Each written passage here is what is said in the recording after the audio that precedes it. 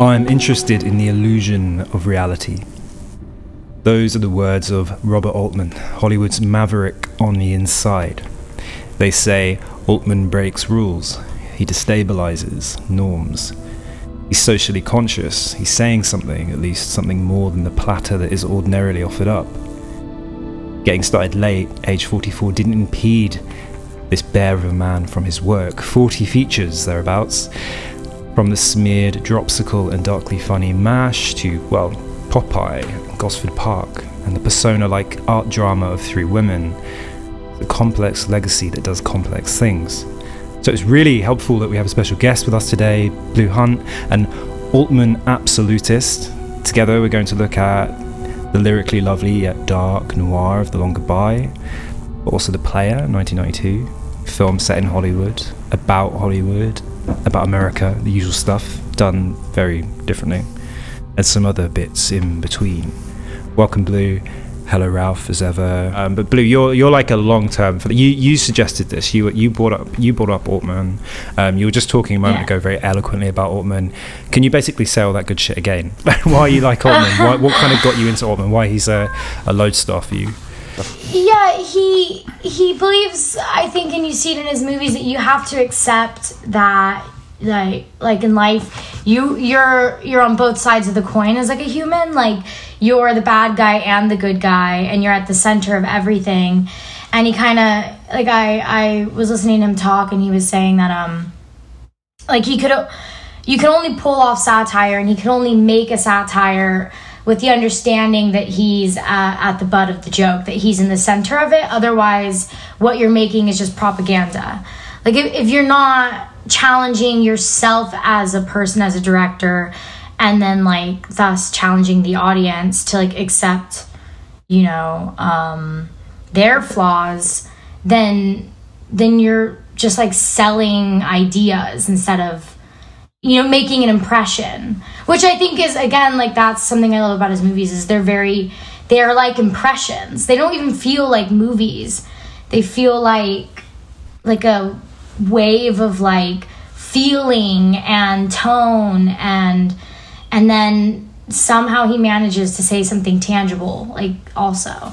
Yeah, something sticks to the wall almost of this. Yeah, because it's when the first Altman I saw was only like last week or whatever, was The Long Goodbye. A film that is hazy and muddy, and texturally it's quite muddy, and the sound, and we'll talk a lot about his sound later, I'm sure. His people overlapping voices, conversations that you can't quite hear. It's a feeling and an effect, which is really powerful, and it's things seem non-incidental that are happening. Him feeding his cat at the beginning is this huge drama almost, but not at the same time.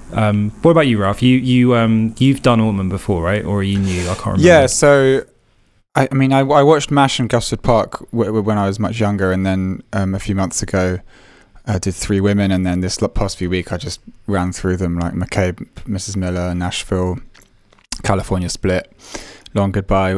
We did together. I guess and then I just watched this documentary called Altman, made in 2014, which is a slightly gimmicky but very useful, informative retrospective on his career.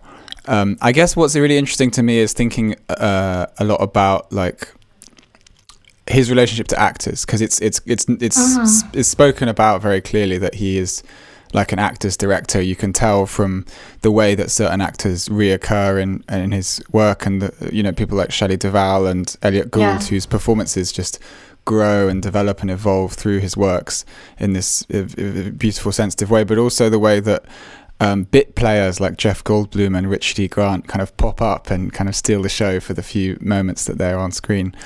So I guess, it's funny, he's an actor's director, he's also an everything director. His kind of use of landscape, mise-en-scène is kind of extraordinary, his sense of place. It's all very human, I guess. But I guess thinking about an actor's director, we know directors who aren't actors directors. We know, people like Bresson, who kind of refuse the idea of any kind of acting practice in cinema.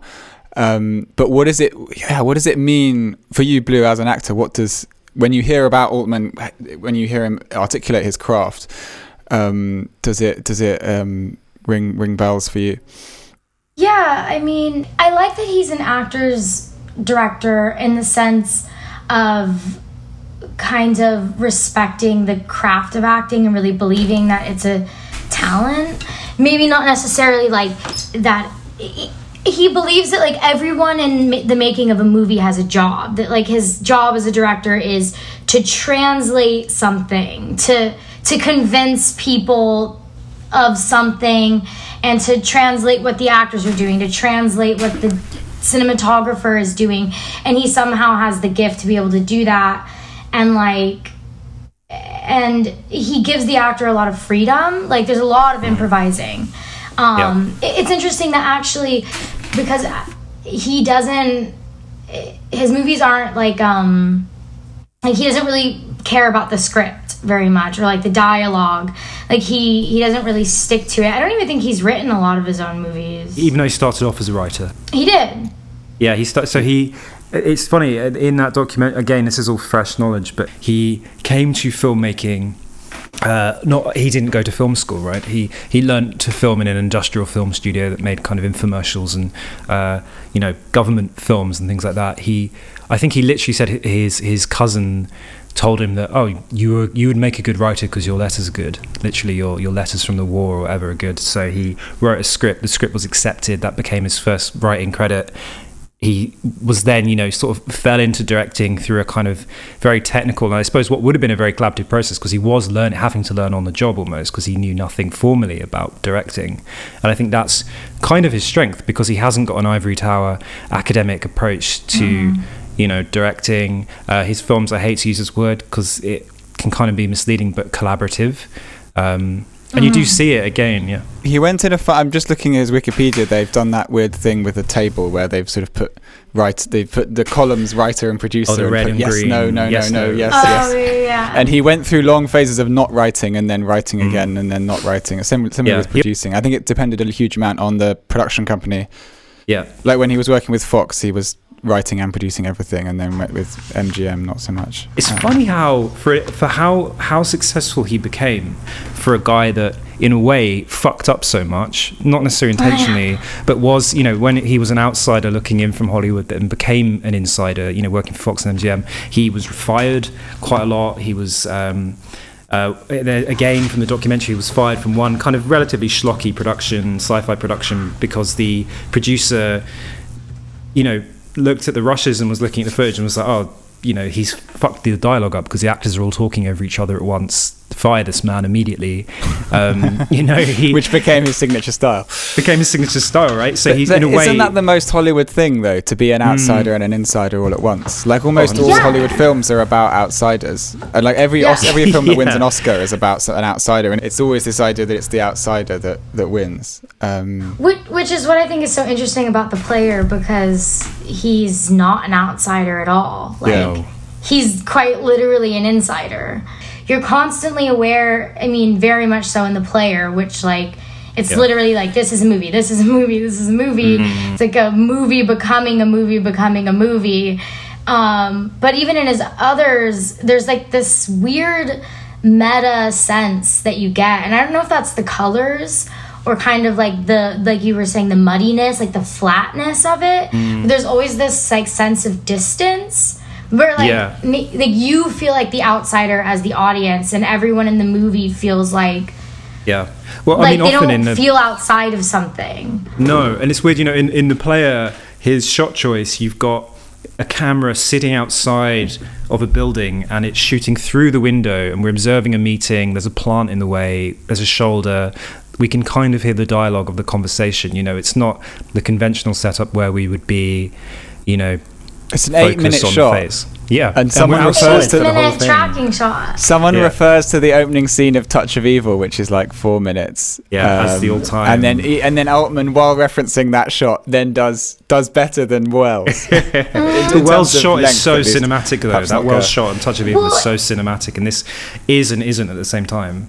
Yeah, it's like it isn't cinematic in that he's like making fun of being cinematic while actually being incredibly cinematic, which is it's the attitude that I love, and it's like the the attitude of like American filmmaking, or like subversive American filmmaking, that's so good, which is like this kind of, we're stuck in like a kind of a studio system. We have these like really strict like structures, and then he just goes in there and he's not like making fun of it to the point where he keeps himself at the center of knowing he's a part of the joke.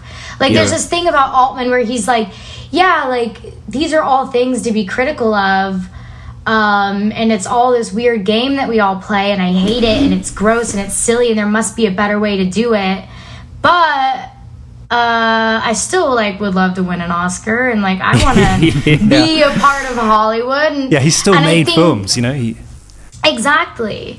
And there's like a lot of interviews of him where like people are like, well, how can you make this movie and about hating the idea of making movies? And he's actually, I saw this interesting thing, which again is why I think The Player translates really well still today, and it gives you this kind of eerie feeling where he talks about like how he uses Hollywood as a way to just talk, it's not actually about Hollywood at all. He just uses Hollywood, which is something everyone knows so well, to talk about like the culture in general of like a society that really looks up to, like, our heroes are or especially at the time, our heroes are businessmen.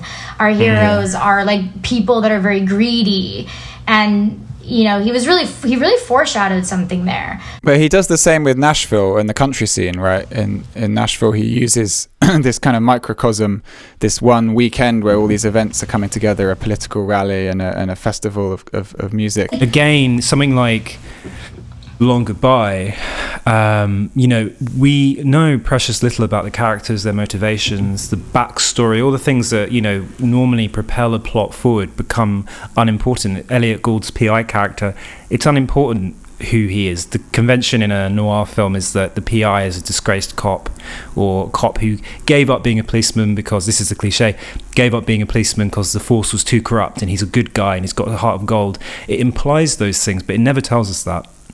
It kind of shows it. Instead, it, as it were, wastes its time on showing him feeding his cat.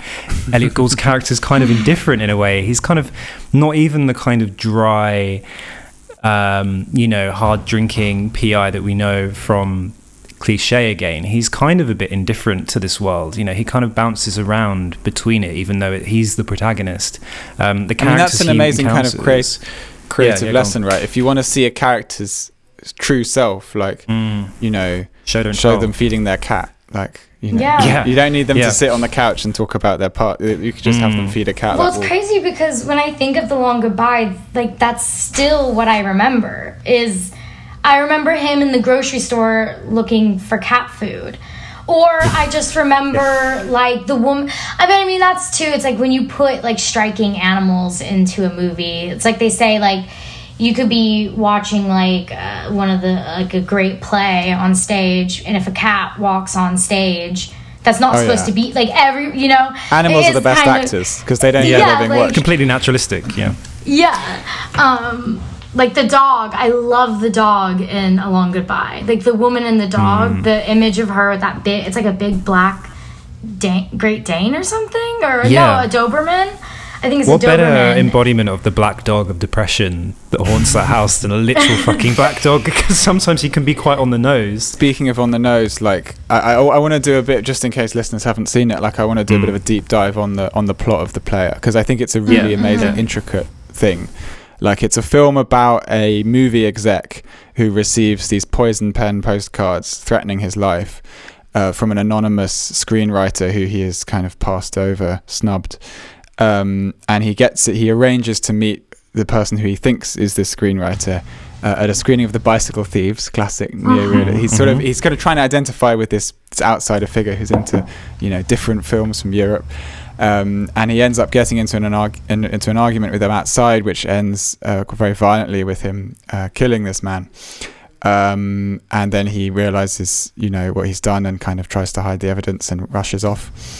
And then this story of the killing, of the mysterious death of this scorned screenwriter becomes this legend that sort of rushes through the industry while he's kind of sitting at desks, fielding various power struggles in the boardroom. And his conscience is kind of burning. I mean, there's some bits that are almost cartoonish, how like dogged he is by his kind of guilt and grief. But then, of course, it turns out that he kind of got the wrong guy, and these postcards keep appearing. And there's this price on his head that keeps expanding. There's an amazing scene in a police station where with Whoopi Goldberg as one of the detectives, where various different things. There's a fly being swatted by one of the colleagues. There's just a conversation about some tampons being taken. Various sort of distractions while he's it's one of those classic things. You don't know whether you're being asked for evidence or questioned or accused, and gradually the kind of circle closes in on him. But meanwhile he's fielding all these kind of movie ideas from various people, including Richard E. Grant's character, who proposes an idea about someone on death row, which then ends up being made with Bruce Willis. It's an awful performance by Richard E. Grant, but brilliant at the same time. As English people, we have to be ashamed of Richard E. Grant. It's just our sort of love him. We obligation. Love him. But yeah. Anyway, so to cut a long story short, this I guess the best encapsulation of it is the final. Oh, and he also falls in love with the widow of the guy he killed. Of course he does. Yeah. Just a side note. That's pretty crucial. Also, yeah. So the basic ending is this blackmail threat that's made in the form of a movie pitch, where this man says, "Yes, I've got an idea. It's a movie exec who's killed someone and no one knows." But there could be a happy ending, and this idea of the happy ending constantly being forced on things, Richard E. Grant idea, he sort of it's not going to have a happy ending, it's not going to have any stars, and then he sort of gladly takes the happy ending and the stars when he realizes it's financially advantaged. Because it's funny again, because these are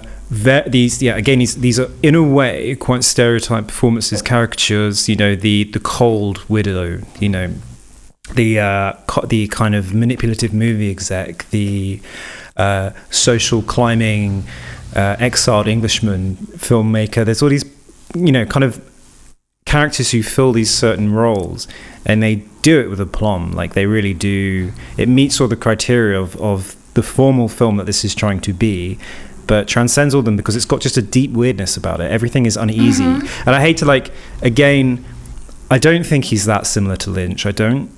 But there's a kind of similarity to something like Mulholland Drive. Mulholland Drive is a much more obviously uneasy film. This film is a lot lighter, but there's a similar kind of bubbling uneasiness that kind of runs throughout all of it.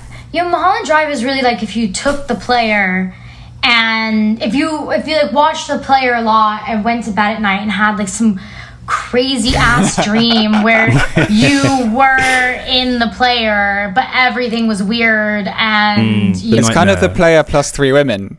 Yeah, it actually really is. Which Three Women, I actually just watched that last year, and I was really blown away. I was just it was never what I expected it to be. I couldn't believe that he had made something so ethereal and so dreamlike, and also just so Bergman. Yeah. What did he say? He said, there's a quote of his, I just read it on Wikipedia or something, that they're empty vessels in empty places.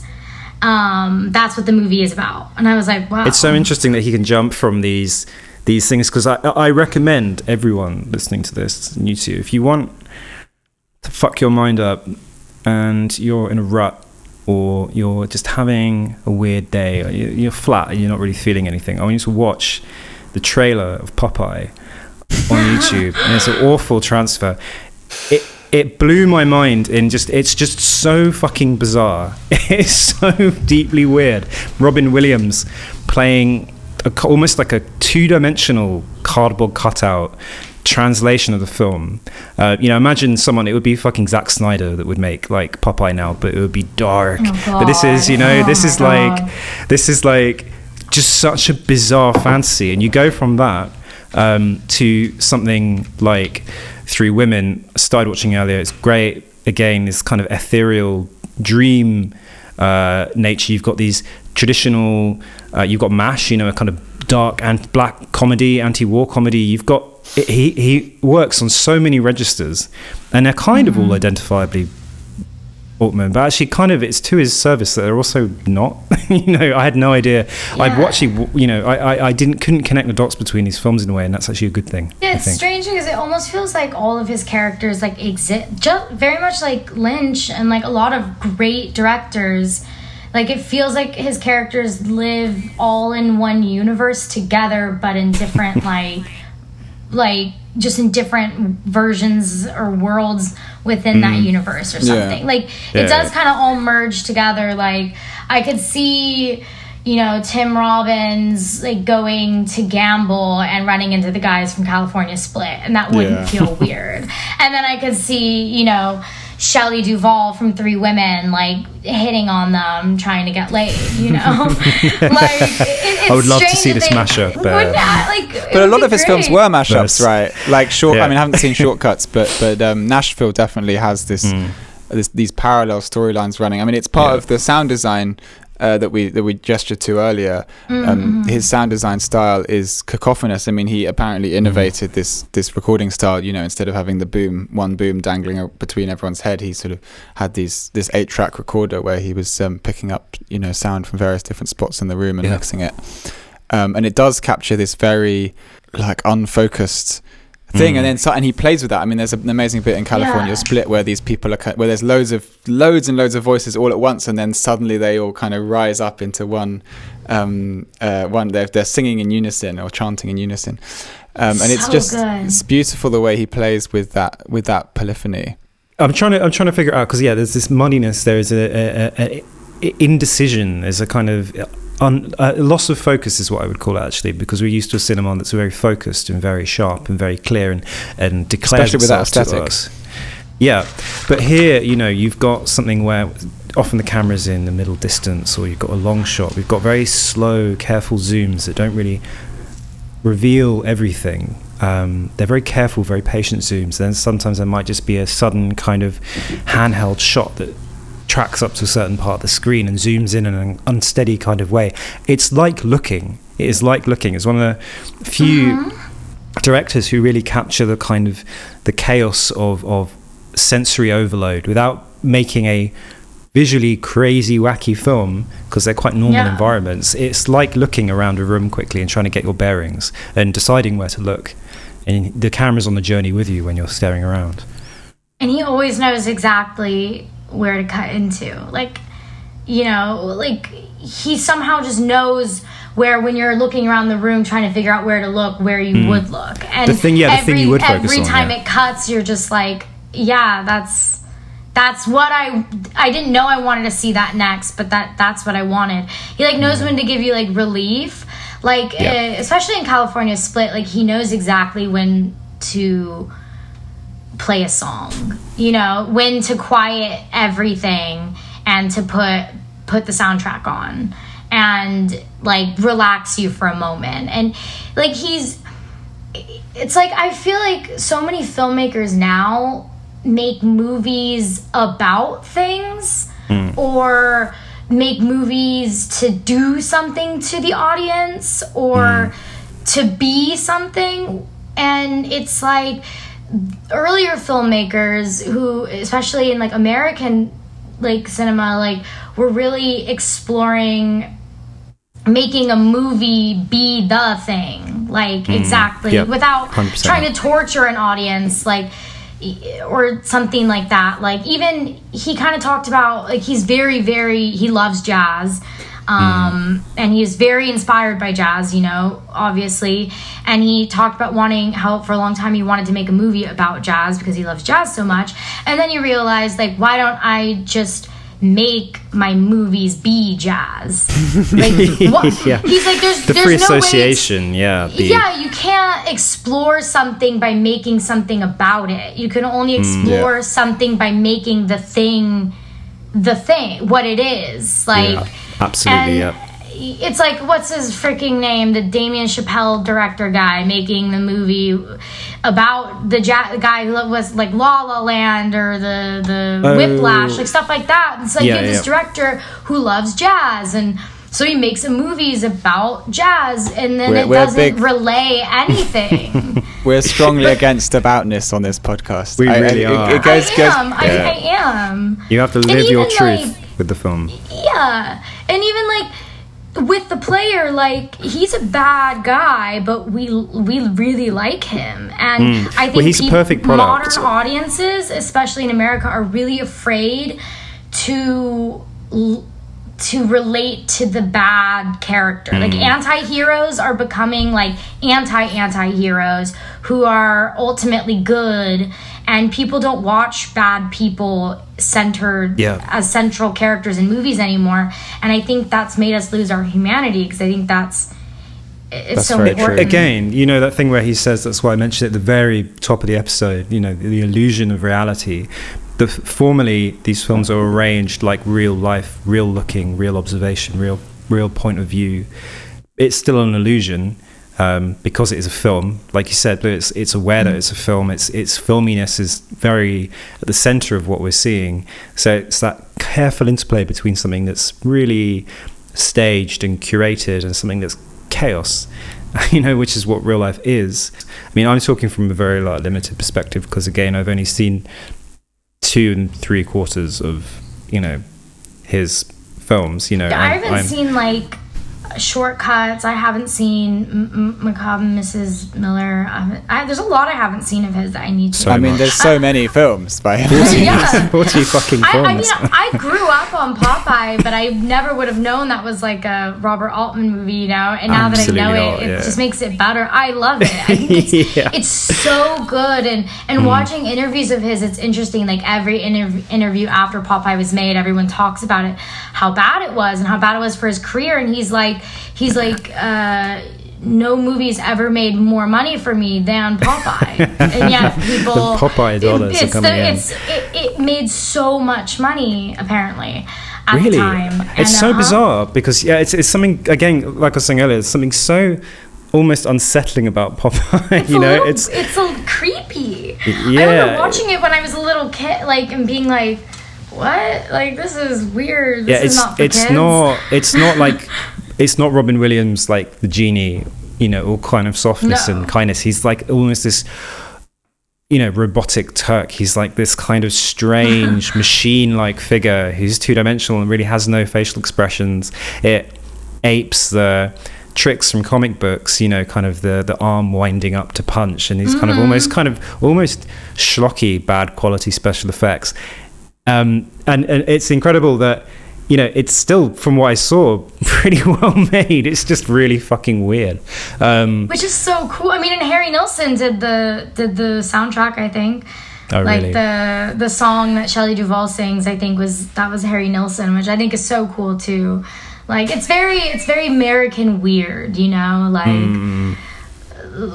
almost psychedelic, but like not. It's strange. Yeah, actually, it's like a kind of cleaned up Zabriskie Point, or like Zabriskie Point, but seen from an actual kind of insider. Even though, you know, Altman was kind of an outsider, he still, like we said, understood the Hollywood system, was part of it. I mean, that's what's kind of what I feel like is really coming out of this, is like the you know, it's like the master's tools will dismantle the or maybe the dismantling isn't that necessary, but like the tools, like using, I think this is especially with film, like we talk about this on this podcast quite a lot, like, you know, like the male gaze and film and all that. Film is such a, like, because it requires so much industry, it's like necessarily quite a conservative medium in a lot of ways, with a small c, and yet, like, it can be sometimes the most subversive thing to use all of those tools and all those conventions, and then, you know, put a spanner in the works, as directors like Altman do. And I guess that's sort of a factor. I mean, in the player literally in this kind of quite Almodovar way of using metaphor to express metaphor, you know, the camera, the gun, the penis, you know.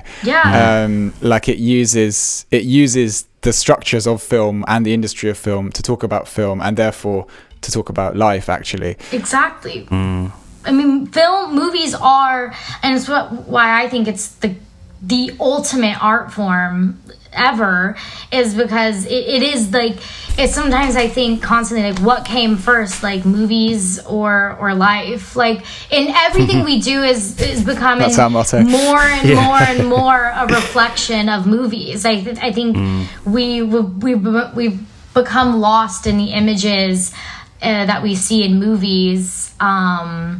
It's true. It's how we learn to fall in love. Exactly. Like love was created by movies, and 100%. even like arguments. Like I'll realize the way I'm arguing I'm like, why am I being like cinematic about this? Like, is this even how I feel right now? You're waiting for the crescendo. You're waiting for the. I mean, I'm an actress, but that's true. Yeah. It's weird because I think we've turned our lives into plot lines like a bit, and I think the player, But I think the things he does that kind of alienate and distance us, like again the muddy voices, the lack of clarity, in like a Brechtian sense, that might be an art form that is trying to alienate and reject us from its workings and its mechanics. Here it's actually pulling you in. He's generous. Blue said he still gives us these moments of relief. He gives us comic relief. He's sympathetic to the audience because he wants to change the formula of what works in a, say, Hollywood film and play around with it, but he still feels there's value in it. Like you said, he still knows that movies make our lives. We identify with characters in them. He just doesn't want to do it in a lazy way. Yeah. The other thing I want to explore, and I'm not quite sure where this will lead, but I'm really struck by friendship in Altman's films. I feel like, it's really obvious in California Split, which is a film about a friendship that emerges at the start of the film. Oh, a friendship. And kind of ends at the end. Three Women is about the most fiery friendship you could imagine. MASH is all about friendship, bonding in a very high intensity situation. Yeah. But even the Long Goodbye, is about friendship. Exactly, like the sort of relationship between Gould's character and and his friend who kills himself, or his murders. Or who he kills. By the end. Spoiler alert. No, we're the sensitivity to all those relationships in Altman's films, I find really extraordinary and moving, and actually quite rare. Even like for any director, art house or Hollywood, like it just seems to be. There's a real. Even like in California Split, where the characters don't have a backstory, the focus on bonds. The shot that really just sticks out to me is, they've both been beaten up, Gould and the guy he meets, I can't remember his name, in California Split, and they're just applying like cream to each other's chest. They're both topless and they're both applying cream to each other's chest. Clip, I think. And it's, we can rabbit on about things being homoerotic, but it's very intimate. Well, it is. Even Three Women is very homoerotic, I think. They're like, I understand that they're all kind of like extensions of each other in Three Women. The women,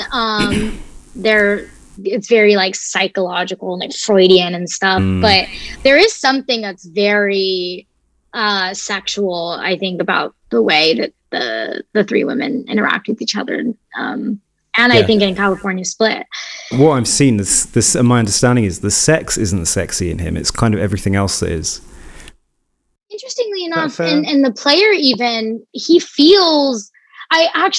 When I watched the player for the first time, I immediately, which is the first time I've ever done it, I immediately watched the commentary after I finished it. Oh, great idea. I love people who watch the commentary. Now I'm pretty into them and I listen to them more, but he's just so nice to listen to. He's such a nice person to hear speak about movies. He's got a kind of friendly, accessible, kind of like avuncular kind of thing. He's like a kind of father, almost. I'm projecting massively here, but a kind of father figure. What does he say? But he says that that the girlfriend or the wife or whatever to the dead writer is like, she's not real at all. Like she's basically just a fictitious, like almost like a manic pixie dream girl before that was even a thing. Like Altman was like, she's she just completely morphs into whatever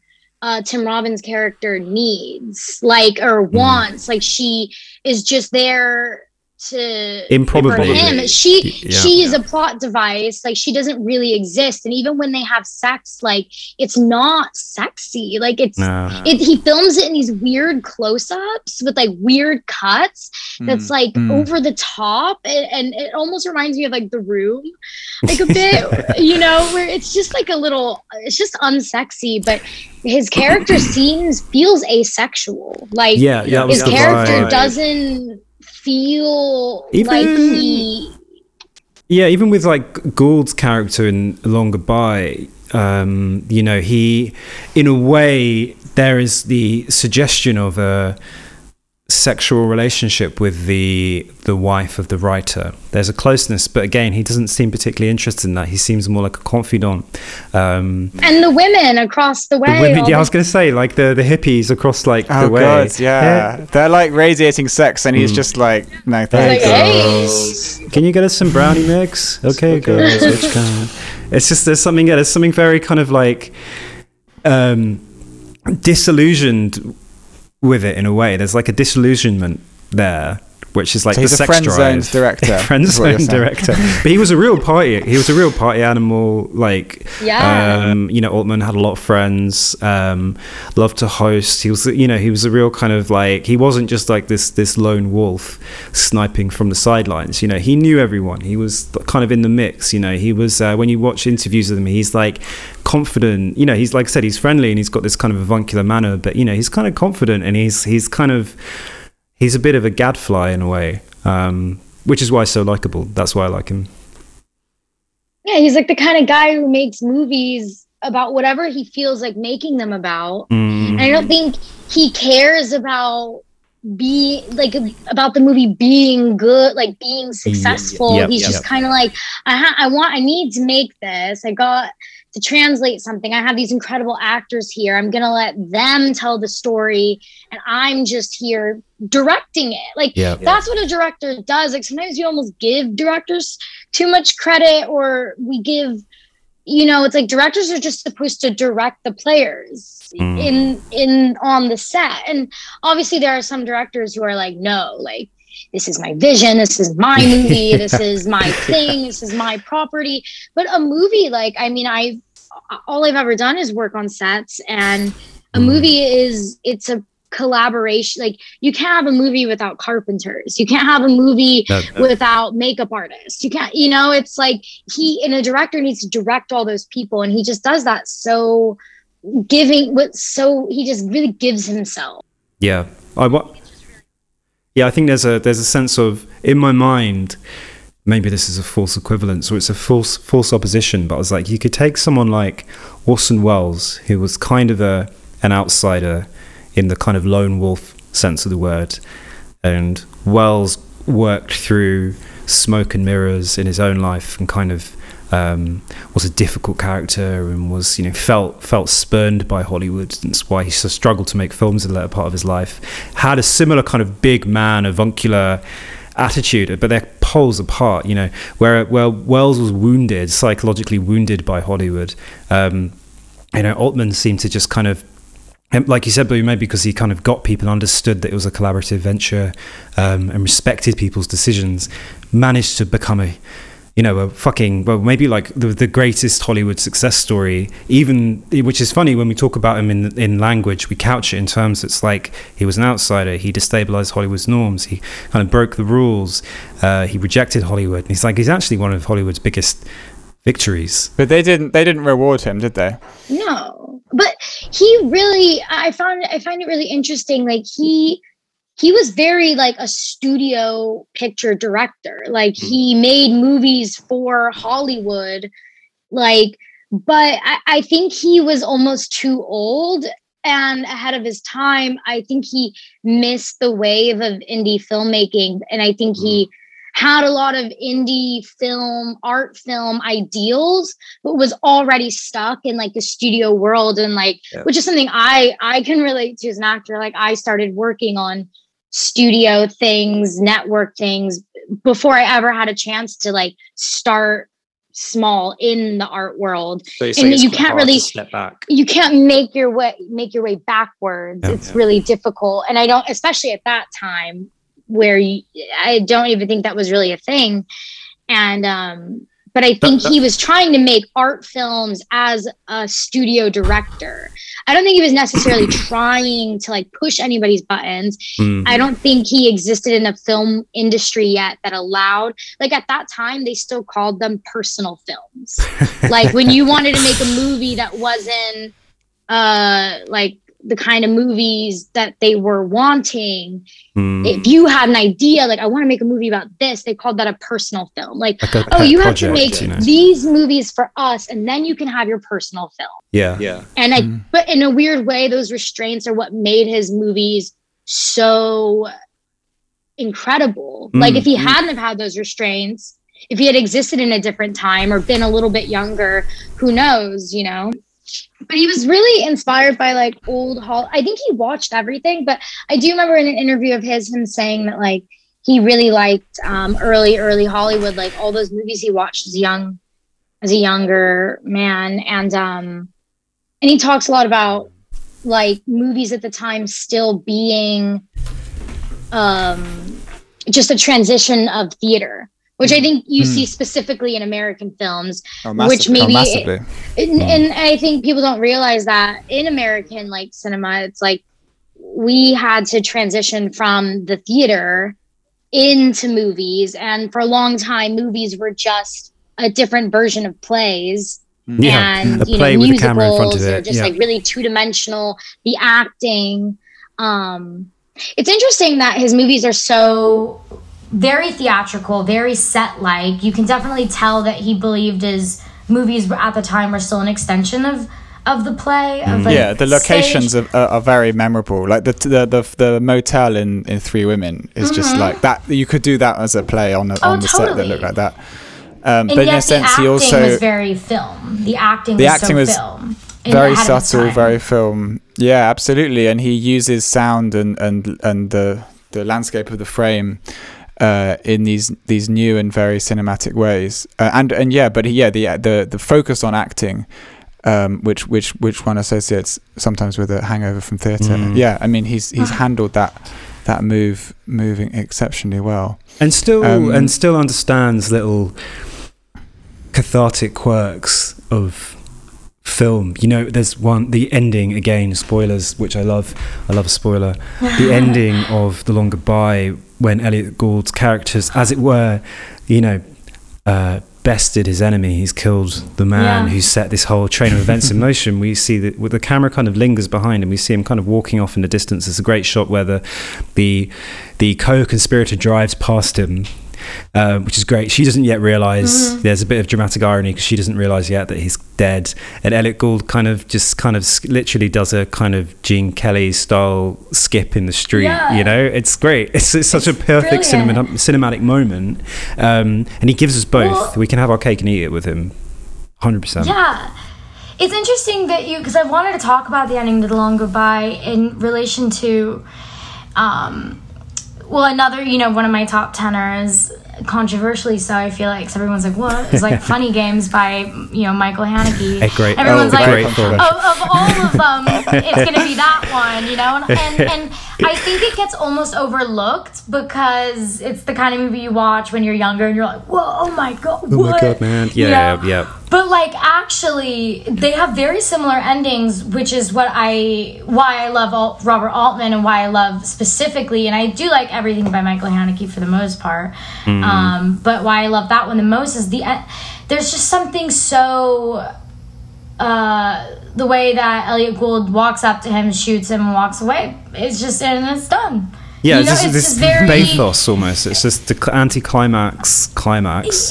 Yeah, I guess that's what Funny Games does, right? It uses the conventional form of the genre Hollywood film, but then using it in this brutal way that kind of undermines the spectator. And as a spectator, makes you complicit in the horror that is unfolding. Funnily enough, when I first saw Funny Games, I was staying alone in the French countryside. I'd been there for months in the depths of winter, Oh, scary. and there was like these French farmers who would kind of invade the land. They would shoot. They shouldn't have been shooting on the land. It's like large grounds of this chateau where I was staying alone, and they would kind of come onto the land because the birds would come on there, and they'd shoot them in the morning.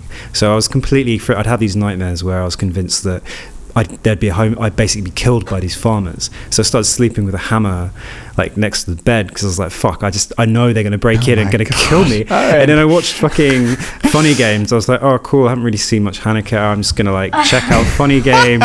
And I was just like, absolutely not. I'm going to die in this horrible place. It's quite as we're coming up to an hour, but as a sort of final discussion point, I'd like to talk appropriately about Altman's endings, and specifically, I think like, well, I mean, the player's ending is the player's ending is so perfect, so it good, so amazing, it gives me it's chills. so neat. Yeah. It's so the neatness of this of the blackmail All of his movies are becoming so this neat. discussion about the ending. Yeah, but the other endings have a funny kind of. I mean, some of his films ends in a shootout, but I guess the most fascinating endings for me are Long Goodbye and California Split, which both have this rather unplaceable melancholy to them. I mean, particularly California Split, which is oh my god, it broke my heart, kind of. Yeah, it's a film about these two men who meet through gambling. They're people at the casino. The people at the casino think that they're working together. They're not, but then they decide to work together. One of them's in huge, horrible debt. The other's quite the Gould character is quite a happy-go-lucky guy with lots of irons in the fire. But by the end of it, they win a huge amount, and the character, I can't remember his name, who's not played by Gould. Not quite as memorable as Gould. But he's so good though. But he is really amazing, and his problems appear to be solved and the money's come through, but he is just absolutely a shell of a man. He kind of realizes the kind of absurdity of the whole situation, having won all this money. Oh my God. Gould kind of sort of joshes him, says, "Oh, do you always take a big win this badly?" And as he counts out the money, he realizes this friendship is kind of done. Like, this friendship served a particular purpose, and it can't really function beyond this kind of this race end. till the having top. not seen it, like I said, I love a spoiler. So what's the ending? What happens? They just drift apart. So the ending is that they part ways, and they take 50% each. Sorry. Yeah, and it's done. And I love that he's like, I didn't feel anything special, I think is what he says. He's like, I didn't feel anything special. Like, and he's So just when he walks away from all of them, and he's just dumping all of the chips out onto the table, and everyone's watching him, and Elliot Gould takes them and he's counting them out and he's being silly and goofy, and he's just sitting there just at the bar, and again, when we were talking about the camera knowing where you want to look, every time they cut back to him sitting there staring off into nothing, like at the bar alone, just thinking, it's this rare moment in a movie where I didn't care about verbally what he was thinking at all, like not even at all, a little bit. I just felt so much what he was feeling, and it was almost like I felt like placed in that moment of his. It's just, it was just so dark, and it comes out of nowhere, really, because a lot of the film is quite odd and distancing, and there's some that it's sort of like bits of it are kind of like, they're just weird odd bits where like they pretend to be police officers and go into someone's house. There's sort of like weird japes they get up to. It's amazing, very eerie bit where they they're at horse races or greyhound race, and they see some, they throw oranges. They see someone they don't like, they throw oranges at them, and it's very very it's absurd, but also like the kind of zeal of the gambler who knows that, thinks that this time that it'll... I think that's what it catches. It really captures the come down, and you see two different people, like one person who refuses to come down, and it's almost pathetic and desperate, and it's not funny anymore, because, and I think, I feel like I've been both of those people, and almost in the way that Three Women is, there's an acceptance that they're all kind of maybe not necessarily real succinct characters, but more so like persona-esque versions of each other. I almost, just now talking about it, I feel like California Split is a little like that too, where there's two different persona for blokes. It's like Oh, and you have to watch it. I know. Yeah. Now you said that, I might watch it tonight. Yeah, it's weird because again the empty, the hollowness. Because again, the player, the hollowness of his life. Obviously, the ending there is different because he gets this storybook resolution, which is this happy marriage in this white picket fence house almost, even though that's a pure fabrication, because increasingly as the film has gone on, the script has kind of absorbed the reality, and the reality has absorbed the script. So in a sense, but he's ultimately like a deeply empty man. There's that really good scene when they're having lunch, and he kind of says, "We're all grown-ups here. We can talk about something other than like Hollywood or films." And there's a pause. And then they just laugh because they know it's impossible. There's nothing outside of this. There's nothing beyond this world. It's going to destroy all of us.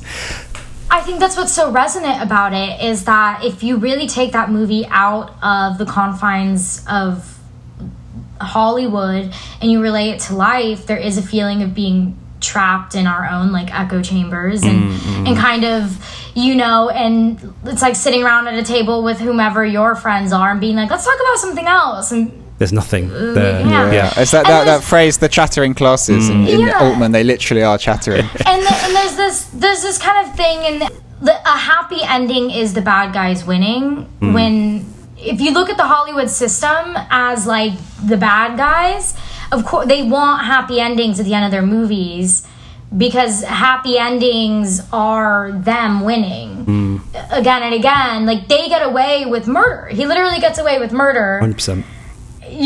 And that's, and I know we're not, like getting into like discourse, but I think that's what Altman really believed in, was that it's like we constantly let the bad guys win, we let them go.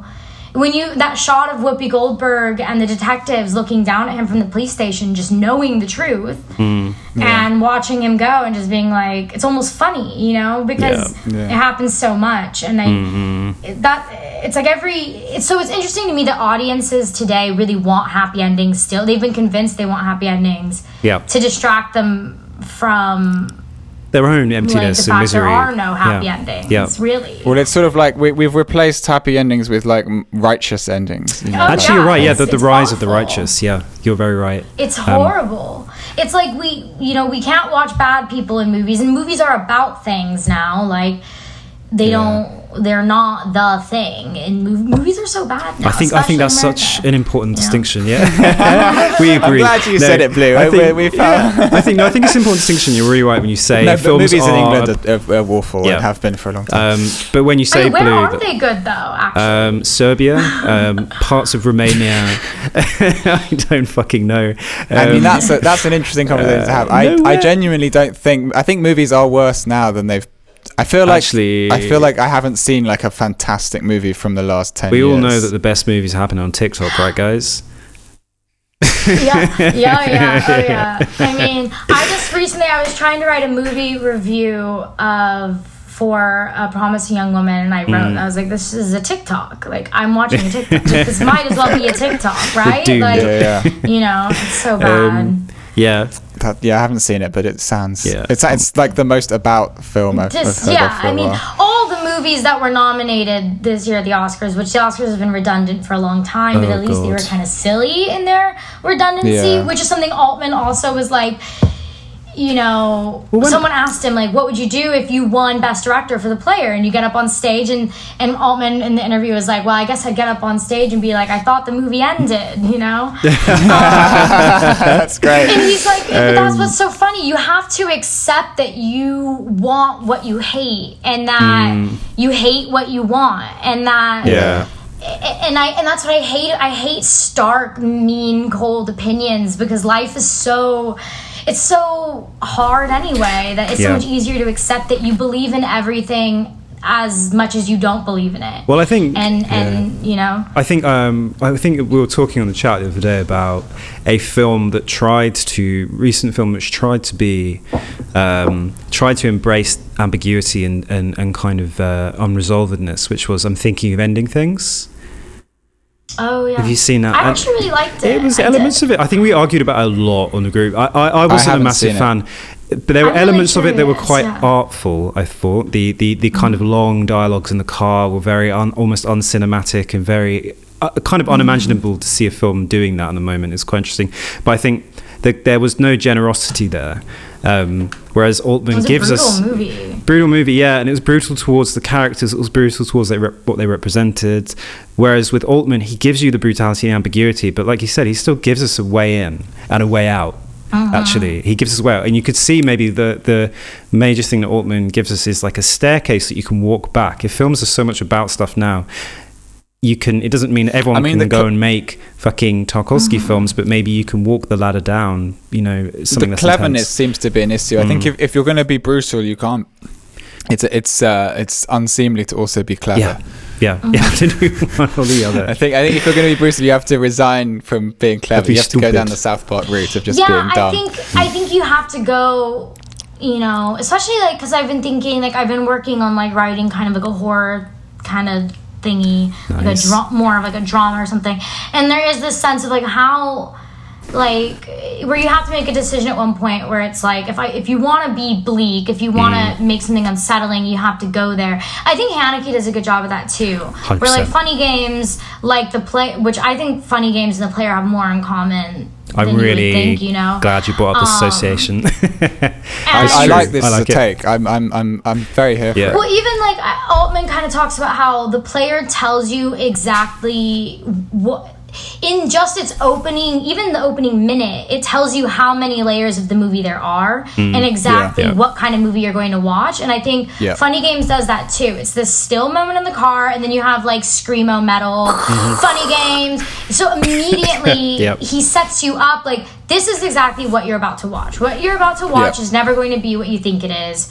So get ready for that. And I think directors don't do that anymore, and instead they want to like surprise you and twist you around and fuck with you, but it doesn't work because that's not how like your visual recognition works when you're watching things. You're emotional to like all the cognitions going on in you. You need to know that you're going to be messed around with. Nobody likes to be treated like a fool. Exactly. It's a paradox of didacticness. I mean, we talked about this. I can't remember which episode it was, but we were talking about "I May Destroy You," which is I don't know if you've seen it, Blue, but it's this BBC HBO. I saw it. HBO. Oh, okay. Yeah. What do you think? I think I mean, the things that are bad about it are so obviously bad about it, and it's nothing. You say subversive. that, but no one ever says anything negative about it. I think it's like it's a better step in a direction towards trying. I think there's a lot of female directors and filmmakers that are trying to talk about something that still feels very intangible, that people are trying to figure out a way to talk about that kind of issue. And I think she does a better job with it than a lot of like in contemporary right now female filmmakers have, because she does have an unlikable character that isn't like it's true actually the hero Fleabag unlikable character. Like she's kind of narcissistic. Like there's actually nothing likable about her unlikability. Yeah, you're right. She's very which is cold. actually something I don't like about Fleabag. Like, she's so unlikable that you love her and hate everybody else in her world. Yeah. This is a playful rogue, which is something desirable, and you project onto it. Whereas I May Destroy You, it's like the film, be her. the TV program inches away from her. It's like, oh my god. But I think I guess the beef with I May Destroy You is that like I felt that every scene in that was like sort of so carefully morally balanced to kind of twist and turn us in different ways. Yeah.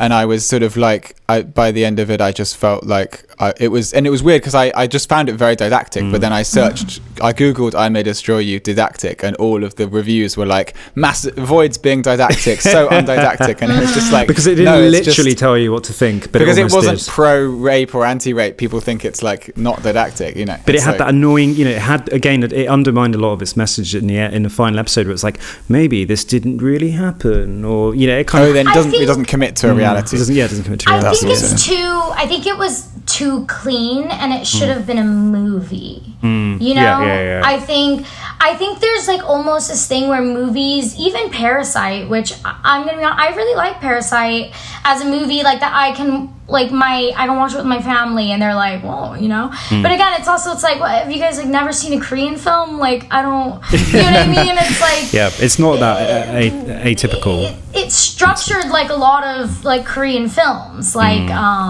Old Boy, and for example, it's got a similar vibe. You kind of have a story with a twist and then a genre subversion. It's like, it's nothing new really, but No.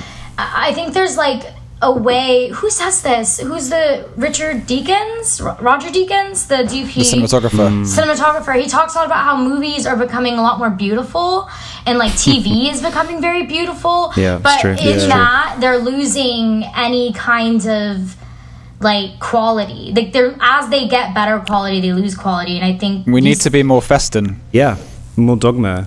Festen. Have you seen Festen? Oh, it's amazing. So So it was the only good Dogma 95 film. Oh, it's a Dogma film. Yeah, it was shot on like videotape, and it's like about this 60th this patriarch of the family. It's his 60th birthday, and someone clinks the glass, and his son delivers his happy birthday, this sort of happy birthday address.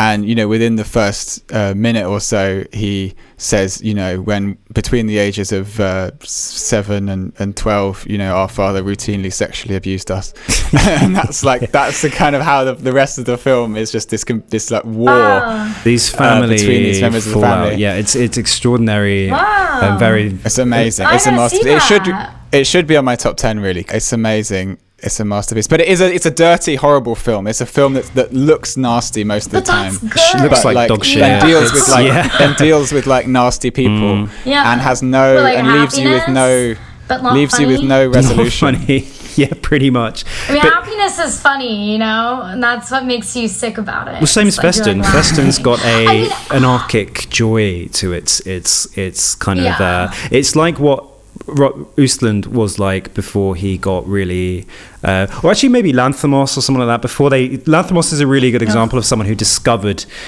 beauty and started making beautiful films that look great. And then they got God. boring Got and so empty boring, whereas and Alps, Dogtooth are contrived. kind of ugly films, or at least flat and bland films. I mean, Dogtooth is really beautiful, but in an interesting way.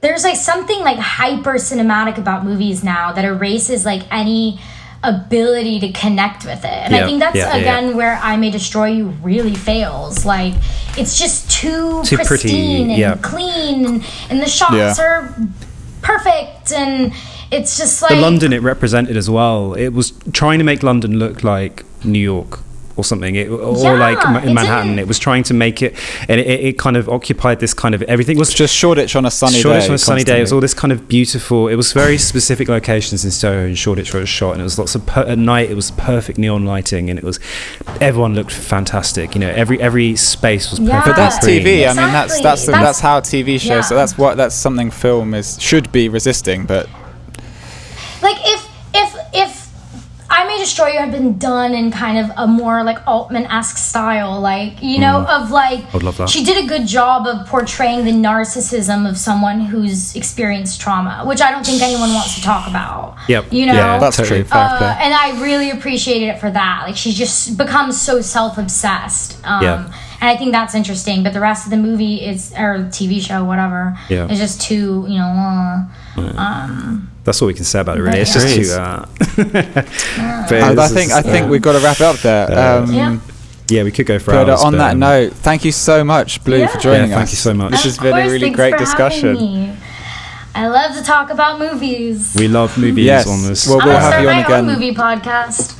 This is what we want to do. Everyone who's on it, it's like Ring. It's like a virus. Yeah, everyone Does 7 everyone days say later. No, but I think some people have probably appeared on others, or like we want to spread the sickness. Everyone should have a podcast. Everyone should have. I We've mean- all got internal monologues. Yeah. We know as I've well. wanted to make a movie podcast for so long. Like I feel weird. Like I'm like autistic about movies or something. Podcasts are perfect for you then. Like if I could just Join the sit club. in a room with like people walking in and out of the room and just be like, okay, let's talk about movies. I could just do it forever and ever and ever and Yeah. ever. It's a useful it's way a little- to externalize your monologues a little bit. That's why it's good. Yeah, It's yeah. better I do this when I talk, at the wall, or my cat. Who doesn't want to hear it? Real Elliot Gould over there talking to his Yeah. cat. Are we talking about Long Goodbye, the No. cat that doesn't appear? That's the real. And I'm deadly serious about this. Is one of the underlying kind of moments of abjection and emptiness about the film is that his cat has run away and it might not come back.